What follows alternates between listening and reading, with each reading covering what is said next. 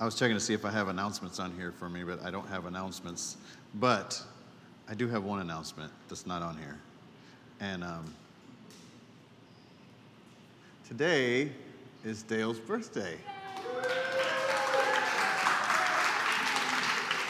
So happy birthday, Dale. We're very thankful that you were born. And you know, it didn't mean as much to me when I was younger, but they say the best thing about a birthday, it means you're still alive. So the alternative is you didn't ever make it to that birthday. But if you make it to that birthday, then you're like, thank the Lord. I could be in heaven, which probably would be much better, but it's more needful for you that I be here, is what Paul said. And so I enjoy the opportunity we have here in the land of the living. Amen. Well, let's look at 2 Corinthians chapter 8, verse 11 and 12. 2 Corinthians chapter 8, verse 11 and 12, as we worship the Lord with our giving. 2 Corinthians chapter 8 and chapter 9. If you've been here very long, you know these are probably my favorite two passages concerning giving and receiving, seed time and harvest of financial things, and seed time and harvest just in general. Laws that the Lord has put into, not only into the earth, but into the system in which we live. Verse 11, now therefore perform the doing of it. They had prepared a gift. I'll read verse 10. Herein I give my advice, for this is expedient for you, who have begun before not only to do, but also to be forward a year ago. Now therefore perform the doing of it, that as there was a readiness of will, so there may be a performance also out of that which you have. For if there first be a willing mind, it is accepted according to what a man has, not according to what he doesn't have. Now, typically I like the words the King James uses better than many other translations because they have a lot more, they contain a lot more. But I don't believe that's the best translation, a willing mind. If you look at it, it says in the original Greek, if there is a willingness, if there is a desire in your heart to give, if you've had that willingness, or you could say that purpose, if you have purposed, then do what purpose arose in your heart, or the desire that arose up in your heart. He's saying, you had this even a year ago. Now don't forget about it. Perform it. Do it. Put it in the ground. It reminds me, if you just turn the page over to chapter 9, verse 7, it says, every man as he purposes in his heart, let him give. Not grudgingly or of necessity, because God loves a cheerful giver.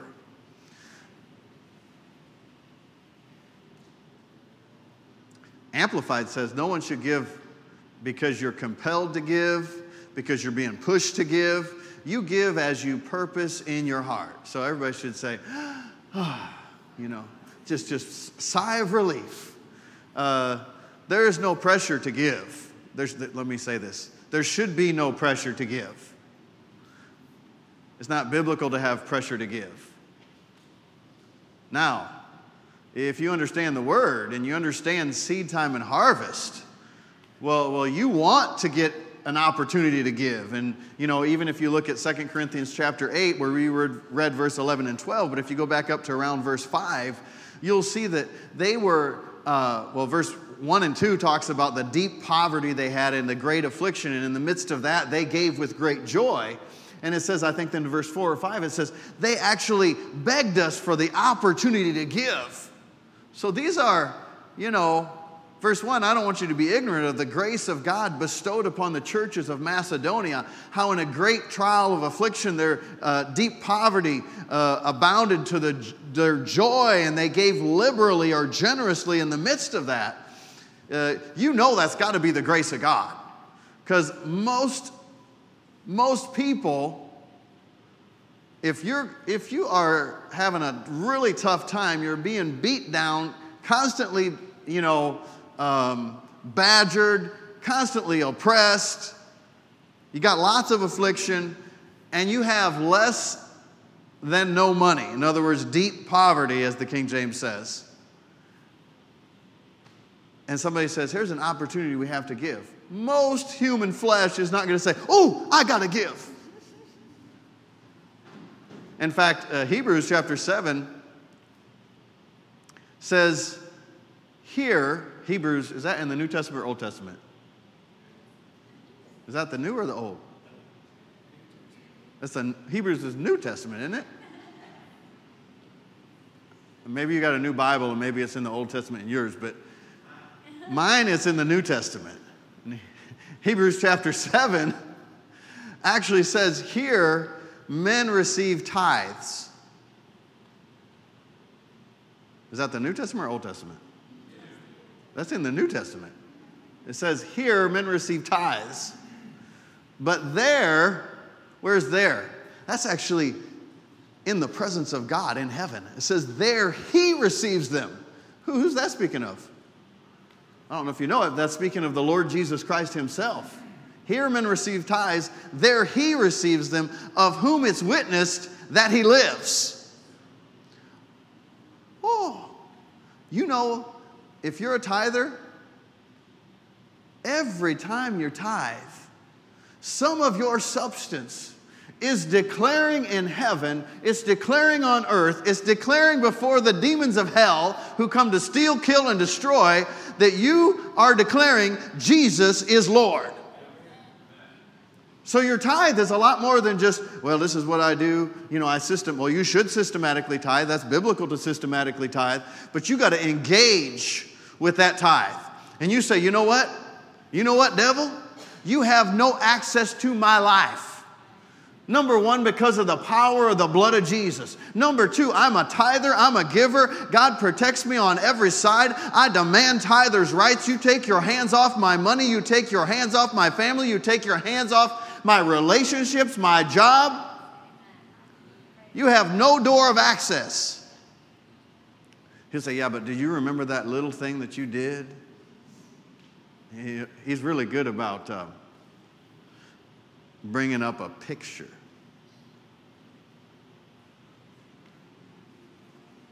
He must have I don't know, what do you call it? He must have a really good database search.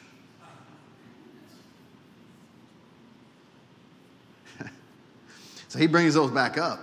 Well, you say, well, that's fine. You can bring that picture up. But you know, that actually doesn't exist anymore. That thing has been wiped out by the blood of Jesus. So you fight him with the truth of the Word and the Word of God. So if there's first a purpose or a willing heart, each one give as you purpose in your heart. So what do you purpose in your heart? Do you know you could actually purpose in your heart concerning giving and not do it? Well, number one, because the Holy Spirit, through the Apostle Paul, said, hey, you remember what you purposed in your heart? The purpose, the desire you had in your heart? Now perform it. But you know, that's not just with giving. Remember the man that, Peter looked at him and saw he had faith to be healed? But actually he didn't act, so he didn't receive, even though he had faith to be healed. So you could have faith to sow financial seed into the kingdom of God. You could have faith to tithe, but not actually do it. But he's saying, perform the thing. Perform the thing. Do it. Well, we're talking about a lot more than your money. But sometimes the first step is finances. Because Jesus said, you know, if you're not faithful with unrighteous, King James says mammon. What is mammon? It's not like manna. Mammon is money or the things, power, influence, money, comfort, security, you know, that money would bring with it. So he said, you know, if you're not faithful with money, who is going to entrust to you the true riches? I don't know about you, but I want the true riches. I mean, I want money too. But I want the true riches. And Jesus said in Matthew chapter 6, don't be like people that are not believers. The Bible, he called them Gentiles. So those are just people that weren't in the family of the house of God, And so he said, don't be like them. They're after this and after that and after this and after that. Your Father knows that you have need of all these things. He even takes care of plants, the lilies in the field.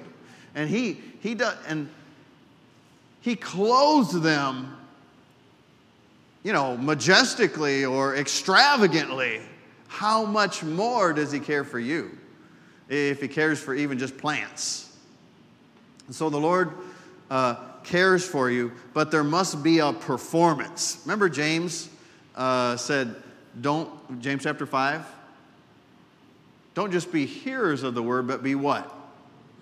Doers of the word. Why? Because if you just hear and you don't do, you're actually self-deceived. You're deceived, and who deceived you, Bella? Who deceived you? You're self-deceived, and then who deceived you? It's a really easy question. Yeah. You need to call a lawyer. They might not help you at the moment, but they'll help bail you out. Okay. Well, that's pretty bad to be deceived, but it's really bad to be deceived, and you're like, who deceived me? Who was it?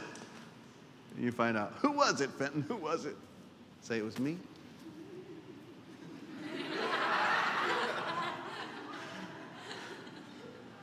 But you're deceived, and you deceived yourself. So we are those that what? Act on the word. Well, we hear the word and we act on the word. We believe God.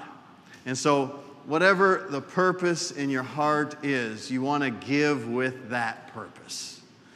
Lord, I give because I love you. I give because I want to honor you.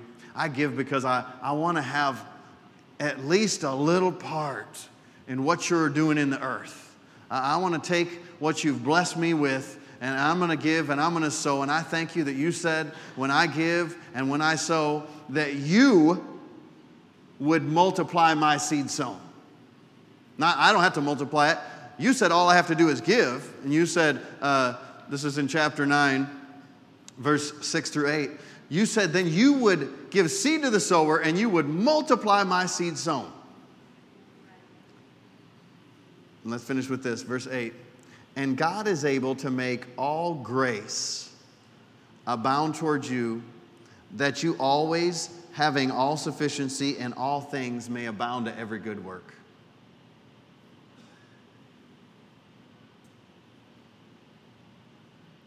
Well, he just talked about if you sow sparingly, you reap sparingly. You sow generously, you reap generously. So he's talking about the result of sowing or the purpose of sowing. You sow generously, you're going to reap generously. You sow sparingly, or I like to translate it, kind of I always think of it like that. If I sow sparingly, it means I'm sowing, holding something back. So that's fine, you can do that. But when that comes back, it's going to come back with something held back. But if you don't hold something back, you're generous. Generous sowing produces generous reaping. And he said, why? I want you all the time in everything to have all of your needs met so you can give into, now this baffles my mind, every good work. There's a lot of bad works, but there's also a lot of good works that I could see and I could be like, hey, I want to give into that, I want to give into that, I want to give into that. Well, this actually says, if you're a generous sower, you just got to have an expectation. If there's a good work and you see it, you have the ability to sow into it. He'll give seed to the sower. Praise the Lord. Let's pray. Father, we thank you. We thank you for your blessing upon our lives. We thank you for your plan for every life and every person. And we thank you that you sent your word. Thank you that you planted your word in our hearts. Father, we water that seed that you have planted with your word, with our confession, with our praise.